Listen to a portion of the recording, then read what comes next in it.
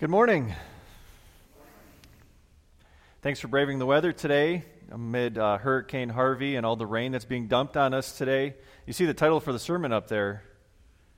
I promise.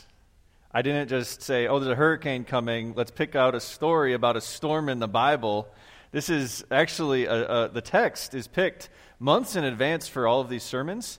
And we follow, from time to time, a historical setting called a pericope lectionary that has lists of Bible readings that the church has been using for hundreds and hundreds of years.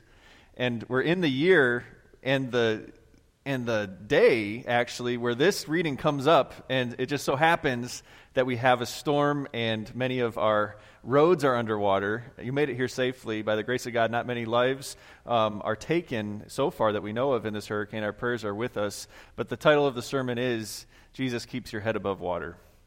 And we're in Matthew chapter 14.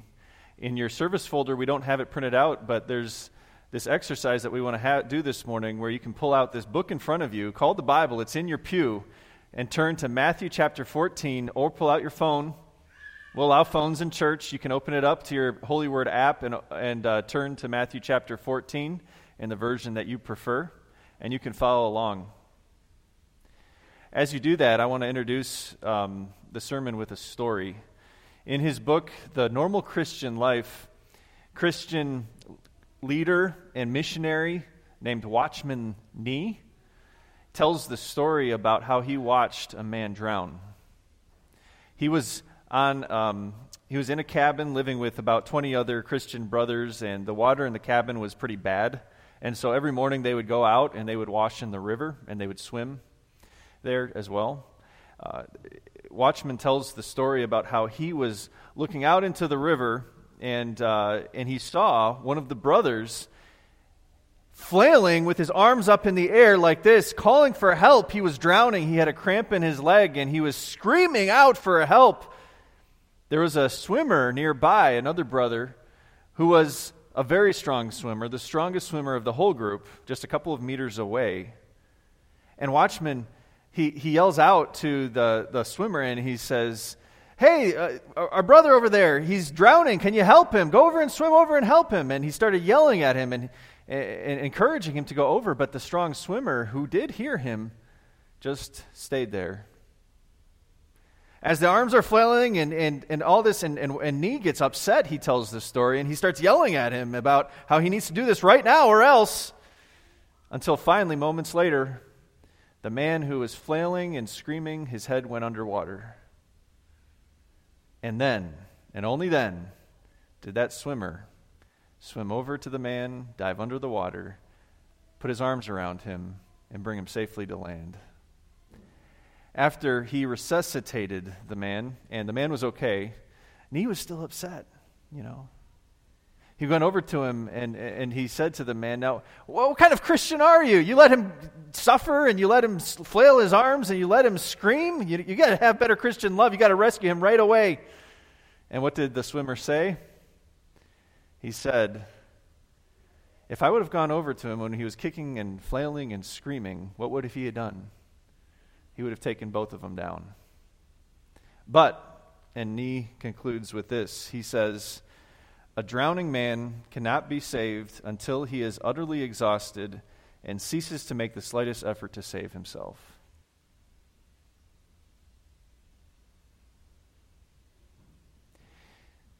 Why, God, do you feel like not helping me right now?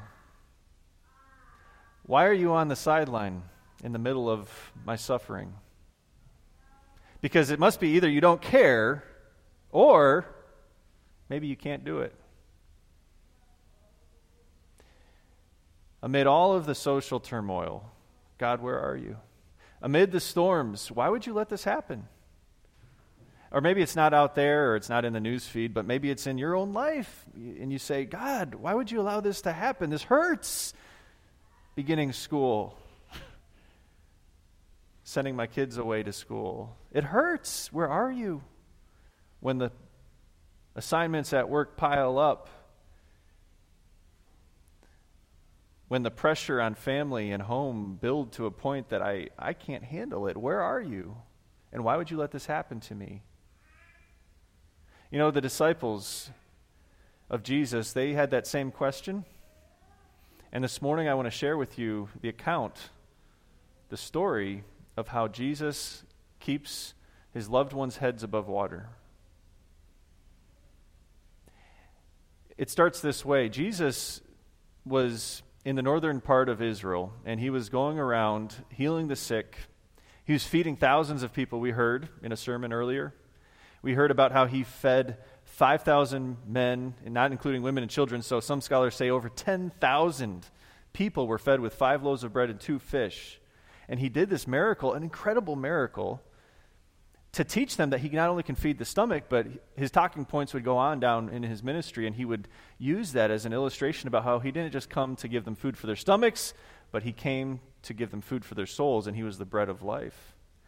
Well, it was right after that, in Matthew chapter 14, that we find Jesus sending his disciples out into a boat on the water. And that's where it picks up, Matthew chapter 14. Some of the first words are this: immediately Jesus made the disciples get into the boat and go on ahead of him to the other side of the sea or the lake, while he dismissed the crowd that he had just fed.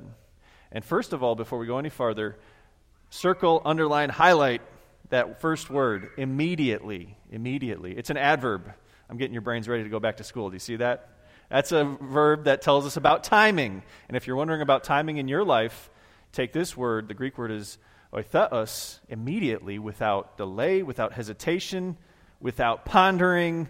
I wonder what Nathaniel's going to think if I send them out on the lake into a storm. Or I wonder what Bartholomew is going to think about me if I do this. No, he doesn't do this because he's so sure, as he sends his disciples out into this lake, that this is the best thing that can happen for them. And you know what's about to happen. In the same time that he's sending them immediately, without hesitation, into a storm, as we full know well as we read on, what does Jesus do? It says he removed himself from them, and he goes over to this mountain, and he starts to pray. And you're saying to yourself, well, why is Jesus praying? Isn't Jesus God? Why does he need to pray? It's true, he is God, but we also know from the Bible that he also is man, flesh and blood like you and me. And it says that he spends time alone in prayer on this mountain as a human, speaking with his Father in heaven, because he knows that his strength, where his will is in the will of God. And this is just a side note, but if Jesus turns off the phone, turns off the screen, shuts the door, the busiest man on earth, the most important man on earth, who have people knocking at his door constantly for healing, how much more you and I, sinners, turn off the phone? Not really. If you're looking up the Bible passage right now, that's fine. But shut down the screen, close the door. It's good enough for Jesus. It's good enough for you and me. Okay, Jesus is praying. He sends his disciples out onto this water in this rickety old boat that's put together and glued together by organic material. I mean, this is in some ways insane, right? Jesus knows what's about to happen, but he still sends them out. And then it says in verse 23, later that night, he was there alone, Jesus on the mountain. And the boat was already a considerable distance from land, buffeted by the waves because the wind was against it. And I don't have to remind you about a buffeting wave and wind situation when you came into church today and your car was going back and forth on the road trying to stay on with the gusts of wind. Look at the two things where, location-wise, where is God and where are his loved ones? Physically, right now, God is on a mountain. His loved ones, he sent off to sea, far away from each other. In fact, it says that they were a considerable distance from land. A scary place back then in ancient times was the sea, because you didn't know when the storms were going to come up. You didn't have the Weather Channel helping you out with radar and all this stuff that we have today. It was a terrifying thing. And then as they go into about 2 or 3 miles, some scholars think, this storm starts buffeting against them, and these trained fishermen are rowing with their muscles straining for hours and hours, and they're yelling, and their voices are coarse, and they're frightened in the storm. You can't see where you're going on the water with all of the waves that are buffeting and the winds that are blowing. You don't know which way is up. Verse 25, Shortly before dawn, Jesus went out to them, walking on the lake. When the disciples saw him walking on the lake, they were terrified. "It's a ghost," they said, and cried out in fear. But Jesus, there's that word again, say it with me, immediately, without delay, without hesitation, without pondering, do they really deserve this? Do they really deserve my grace that I would come out to them? Because they've failed me so many times in the past. No, without hesitation, said to them, "Take courage, it is I, don't be afraid." 3 things from that passage. First of all, look at the timing. Shortly before dawn. In other translations, or I'm going to say in older English translations, it translates the Greek even better, during the 4th watch, which in Roman time, in our modern time now, it was about 3 to 6 a.m. in the morning. And it was during that time that Jesus comes out to them. Now, what time did he immediately send them out the day before? After supper. So they've been rowing and they've been straining and they've been in this storm for how long? Not 1 hour, not 2 hours. Jesus has let them be in this storm for up to 9 hours, we estimate, where they're rowing and they're wondering in their mind, why would Jesus ever do this? Why would God send me out on this lake where there's this storm and my life is, I may never see land again? They're thinking this for 9 hours, wondering where Jesus is. Number 2, look at the pace. Do you see Jesus' pace that he's working on? He ran out to them, right? No. He sprinted out. He flew like a speeding bullet out to them from the mountaintop. No. He walked out to them in his own time, in the time that he knew. And I'm guessing, and I'm taking a sanctified imagination, that if it said that he was up on a mountain on land and that he came walking out to them, Jesus had appeared and could appear to anybody at any time, right? But he, in my guess, went down from that mountain step by step like a human being, flesh and blood. And when the land met the water, and the water had waves that were crashing over it, 6-foot waves and winds that you couldn't stand up to, Jesus, step by step, walked over those waves like a mom or dad walks over a laundry basket or toys in the living room without a problem in the world. True flesh and blood, but true God. And what did he do? He came out to them. And his message that he had to them? Hey, straighten up before I come and help you. No, immediately the message is this. He says, take courage. I am here immediately. Do not be afraid. Is it starting to make sense? Where are you, God? Why have you allowed me to do this? Why have you allowed this situation to come into my life? He sent them away so that he could get them back. Peter, in verse 28, do you like this phrase? Just like Peter. He's known as the rock man because he has this faith that is, in moments, just this rock-solid faith, and he's the first always to jump out of the boat, and he's the last one to retreat, and he's the one that says, Jesus, I'm going to go with you to the cross. There's nothing that's going to stop me, and so he likes the challenge of faith. And Peter, he says to Jesus, Lord, if it's you, tell me to come out onto the water. First of all, note, just a little side note, that he's putting his faith in what? He's putting his faith in God's promise and his word. He knows that Jesus, when Jesus speaks, 5 loaves of bread and 2 fish turn into a spread for thousands. And when Jesus speaks, and only when Jesus speaks and God speaks, can he allow Peter to do something like to walk on water. When usually a rock sinks, with God's word and his promise, that rock can walk on water. Come, he said. Then Peter got down out of the boat, walked on the water, and came towards Jesus. And friends, here in this moment, God and man are walking together over the storm. Think about that. What's a storm when you're walking with God? And what are waves when you're lockstep with the creator of the universe, who commands the wind and the waves, and who steps over them like toys, and allows you to walk through the storm too? Jesus didn't calm the storm at this point, but he's walking all over it with the one that he loves. Verse 30. But when Peter saw the wind, he was afraid and beginning to sink, cried out, "Lord, save me!" Where are Peter's eyes now? Not on his Savior, but he's on those waves, and he's on the condition that he's around, and those conditions that he's around have become, in his mind, bigger than the Savior that's walking on water. And what happens? He begins to sink. As you go to work, and as all of the assignments pile up and the workload, I understand you're a professional at work and you've been trained to do this, but really, can you do it all? Do you feel that way all the time?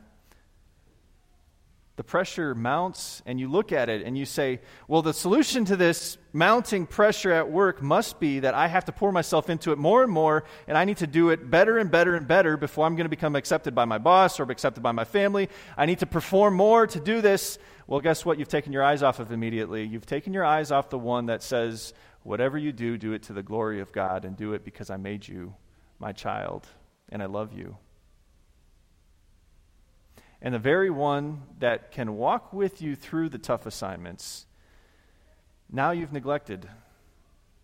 Whether it be devotion life, whether it be time together like we have here this morning around the Word of God, because you're so caught up in the waves. Students are going back to school. You're going to be tempted this year, and I know it's fresh, but you're going to be tempted to get caught up in the work or caught up in the popularity and pour yourself into that. And then find yourself wondering, how do I get past the next day? How do I get past the next week with the expectations of my teachers and my parents? And all of a sudden, and I pray that this doesn't happen, that you take your eye off your Savior and that the waves become so big that you wonder about your own life.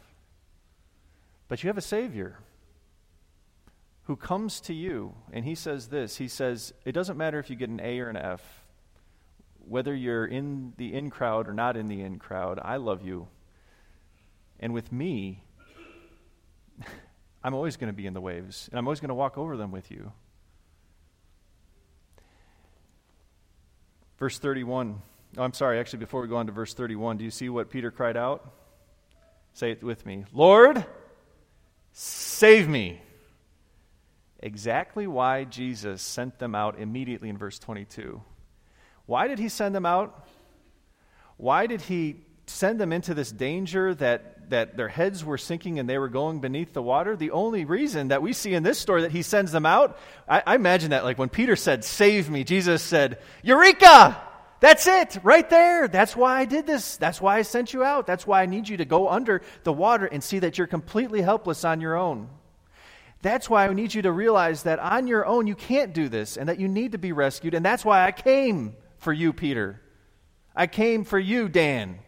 I came for you, student. I came for you, worker. I came for you because you can't do it on your own. And so when we are completely broken and we completely see that we have nothing in us that we can bring to Jesus and that the workload is way too hard for us, and even in our best attempts, we sin, whether it's in our relationships or at school or at work, then we cry out, save me, and then verse 31 comes in. The third time you heard this word. Are you getting the idea now? Say it. Jesus reached out his hand and caught him. You of little faith, he said, why did you doubt? What does immediately mean? Without hesitation. Without pondering, Peter, are you going to do this for me when I'm? Because if he would make his love that way, should he have reached out to Peter? Was Peter there for him around that fire later on? You see, the faith that Peter has isn't really about Peter at all. The faith that we have isn't really about us or about what we bring to the table, but it's about the object, a God that loves unconditionally. Because I, Dan, have gotten so caught up in the move that I'm going through, and I get so caught up in all the projects, and I get so caught up in everything going on at church or at the home, and I get so caught up that I keep my eye off the prize, and I have neglected him. But he's the one, the story says, that reaches down as I'm sinking, and he says, regardless of how unfaithful you've been to me, I'm going to remain faithful to you, even when you've abandoned me at school, at work, wherever. Immediately, without pondering about your past sins, about your past failings as a father, as a mother, as a child, as a student, whatever. He says, I'm going to reach down and I'm going to pull you up immediately. That's called grace, and that's God's love that reaches out, not dependent on you, but dependent on him and how he is loving and he is kind and he is generous in our lives. That's called the gospel. Verse 32, and when they climbed into the boat, the wind died down. Then those who were in the boat worshipped him. Just take note of that. We're going to get to it in a second. Worshipped him. Not say thank you. They worshipped him. We'll talk about why. Saying, truly, you are the Son of God. That's what their worship was. They acknowledged who Jesus was. He wasn't just a boat that came out to them and rescued them, but he was much more than that. He was God, and he is God. Okay, so now you've heard the account, the story about how Jesus rescues and brings those people that are drowning, the ones that he loves, heads above water. My question to you now is, do you believe this is true for you? This is where the rubber hits the road between the Word of God and your heart. Number one, do you believe, just as the story says, that Jesus loves you enough to send you into a storm? That if God is allowing some sort of inequality, or if he's allowing some sort of injustice, or if he's allowing some sort of pain in your life, maybe it's self-inflicted, but maybe it's inflicted by another person. Do you believe that God saw that before it came, and he allowed you to go into that? Not because he's an evil God, but because of what Scripture says, is he's there to strengthen you through this. This is what it says in 1 Peter 5:10. Peter writing, after you have suffered for a little while, the God of all grace, who called you to his eternal glory in Christ, will himself perfect, confirm, strengthen, and establish you. So have you ever considered that what you're going through right now may be the best thing that God has for you at this time in life? It may not feel comfortable. It may feel like you're rowing 9 hours on a lake. But he sent them out there to get them back. I can remember in 2013, my wife knows I love to tell this story because I tell it all the time, and maybe you've heard it too many times, but in 2013, I ran a half marathon in Waco, and I got to the final mile. Okay, that's the big good news. I got to the final mile, so I made it that far. I had done the running conditioning. I hadn't done a lot of the diet conditioning, and I learned very quickly that when you're running around Lady Bird Lake, that's different than running up and down the Brazos Mountains, like the route was. Well, I found myself at the end of the race completely devoid of nutrients in my muscles. That flooded my kidneys all at once. It's called rhabdomyolysis. Many soldiers that go on long marches, they suffer from this, and some of them die from it because your kidneys shut down. My kidneys started to go into that mode of shutting down because of the flooding into them, and I found myself delusional. We won't go there. I found myself in an ambulance. I woke up in an ambulance. And I remember looking up, and I saw the stranger there with the bag of liquids by my head, and I knew I had run a race, and I knew that somehow I'd fallen down, but I didn't know what was going on, and I felt freezing. I felt very warm inside, and I said to the person, am I going to make it? And I wanted him to answer a lot quicker. And he says, well, you're very warm and you feel very hot on the inside, I bet, but you're freezing cold to the touch on the outside. And I said, am I going to make it? And he says, we're going to get you help. And I said, that's no comfort at all. But But as I drove in that ambulance and I look back on it today, I had never prayed to God like I had in that moment. I had never been that close to heaven in that moment. And because God allowed me to go through that, today I can talk with you if you ever had a near-death experience, and I can know what it feels like. Because he uses the storms in our life to strengthen and to establish his love. And never before, I had always appreciated eternal life and heaven and the idea, but never before had I thought to myself, I know where I'm going because of this promise for me, even here in the ambulance, through the storm, lockstep with God. Never before had I taken my family for granted, my life for granted, but never will I again. Maybe you have a moment like that. So God, number one, may send you into the storm, but it might be the best thing for you. Number two, Jesus loves you enough to enter the storm. Storms were frightening enough back then. Jesus came out to them, and he said, what? Take courage, I am here, don't be afraid.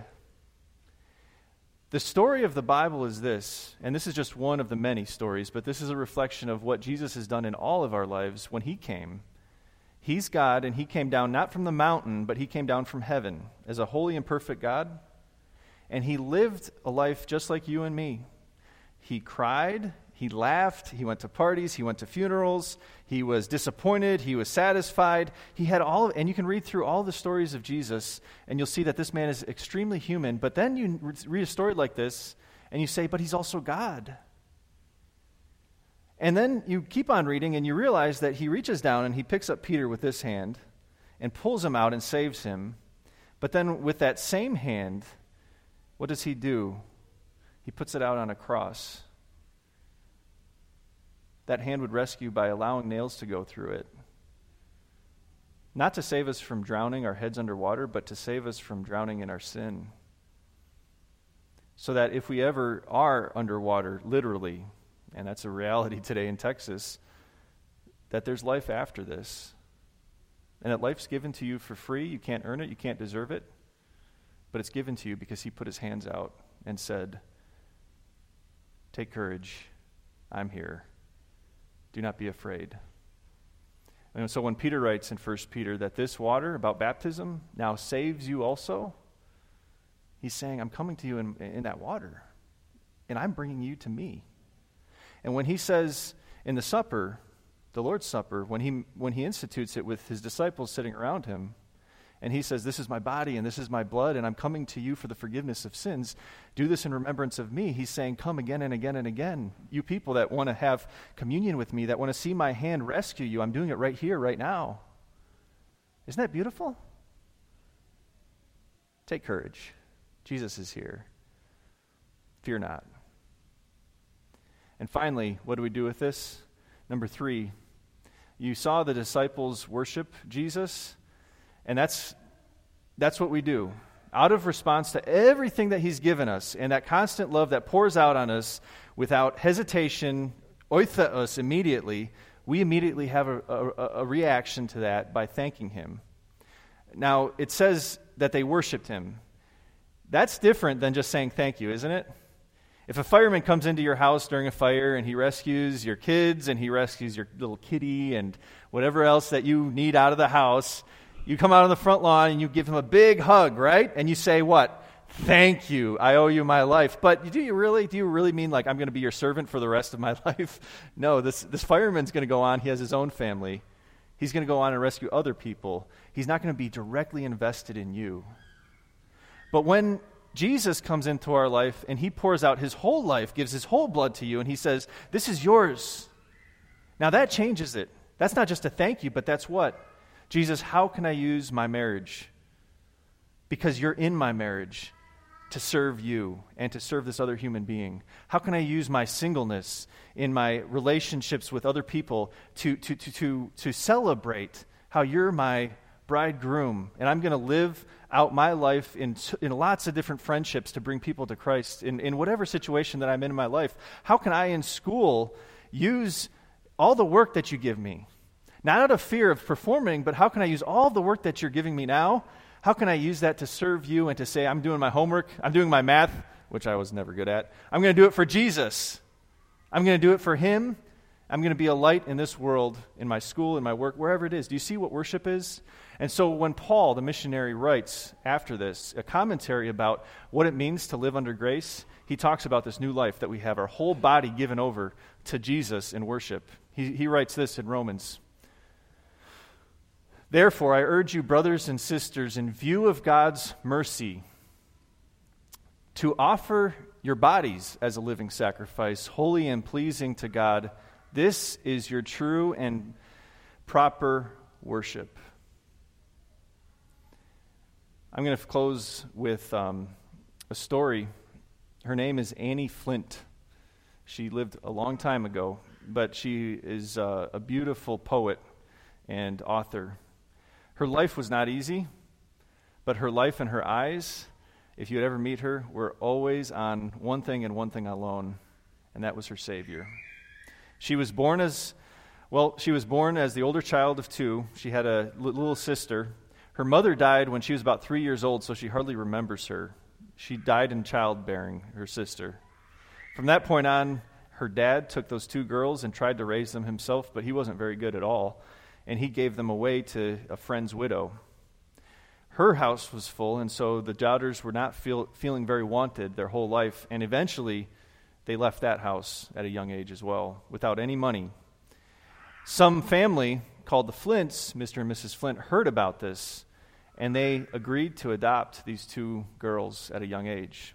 The Flints were a Christian couple, and they brought up and felt very passionately about instilling the love of Christ in those girls' hearts from an early age, and they did. Brought her to church, brought her to Sunday school, and Annie grew up in her faith. She grew up very abandoned, but at the same time, if you read her work, lockstep with her Savior every step of the way. At about her original dad died soon after, even though she had a somewhat of a relationship with him. She went to school to be a teacher. She became a teacher, and she finally one day found that her hands hurt terribly. She went to the doctor, and she found out she had chronic arthritis, and it would plague her for the rest of her life in a time when there was no real cure or any kind of medicine to help with this sort of disease. And so she was not just in pain, but then her legs and her whole body were overtaken by this arthritis, and she was bound to a wheelchair. She was handicapped the rest of her life.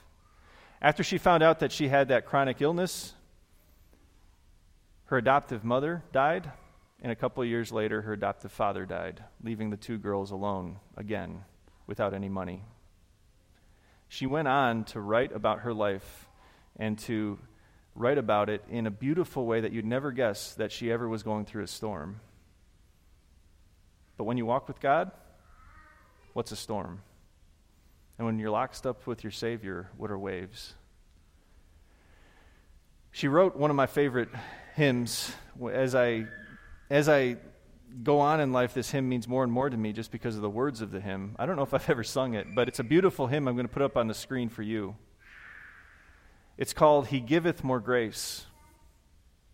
And if there's anybody in their life that not normally would say He giveth more grace, it would be Annie, but she's the one that wrote this, and I want to share it with you to close as our prayer.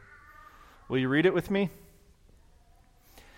He giveth more grace when the burdens grow greater. He sendeth more strength when the labors increase. To added afflictions He addeth His mercy. To multiplied trials He multiplied peace. When we have exhausted our store of endurance, when our strength has failed, our days half done, when we reach the end of our hoarded resources, our Father's full giving is only begun. His love has no limits, His grace has no measure, His power no boundary known unto men. For out of His infinite riches in Jesus, He giveth and giveth and giveth again. Amen.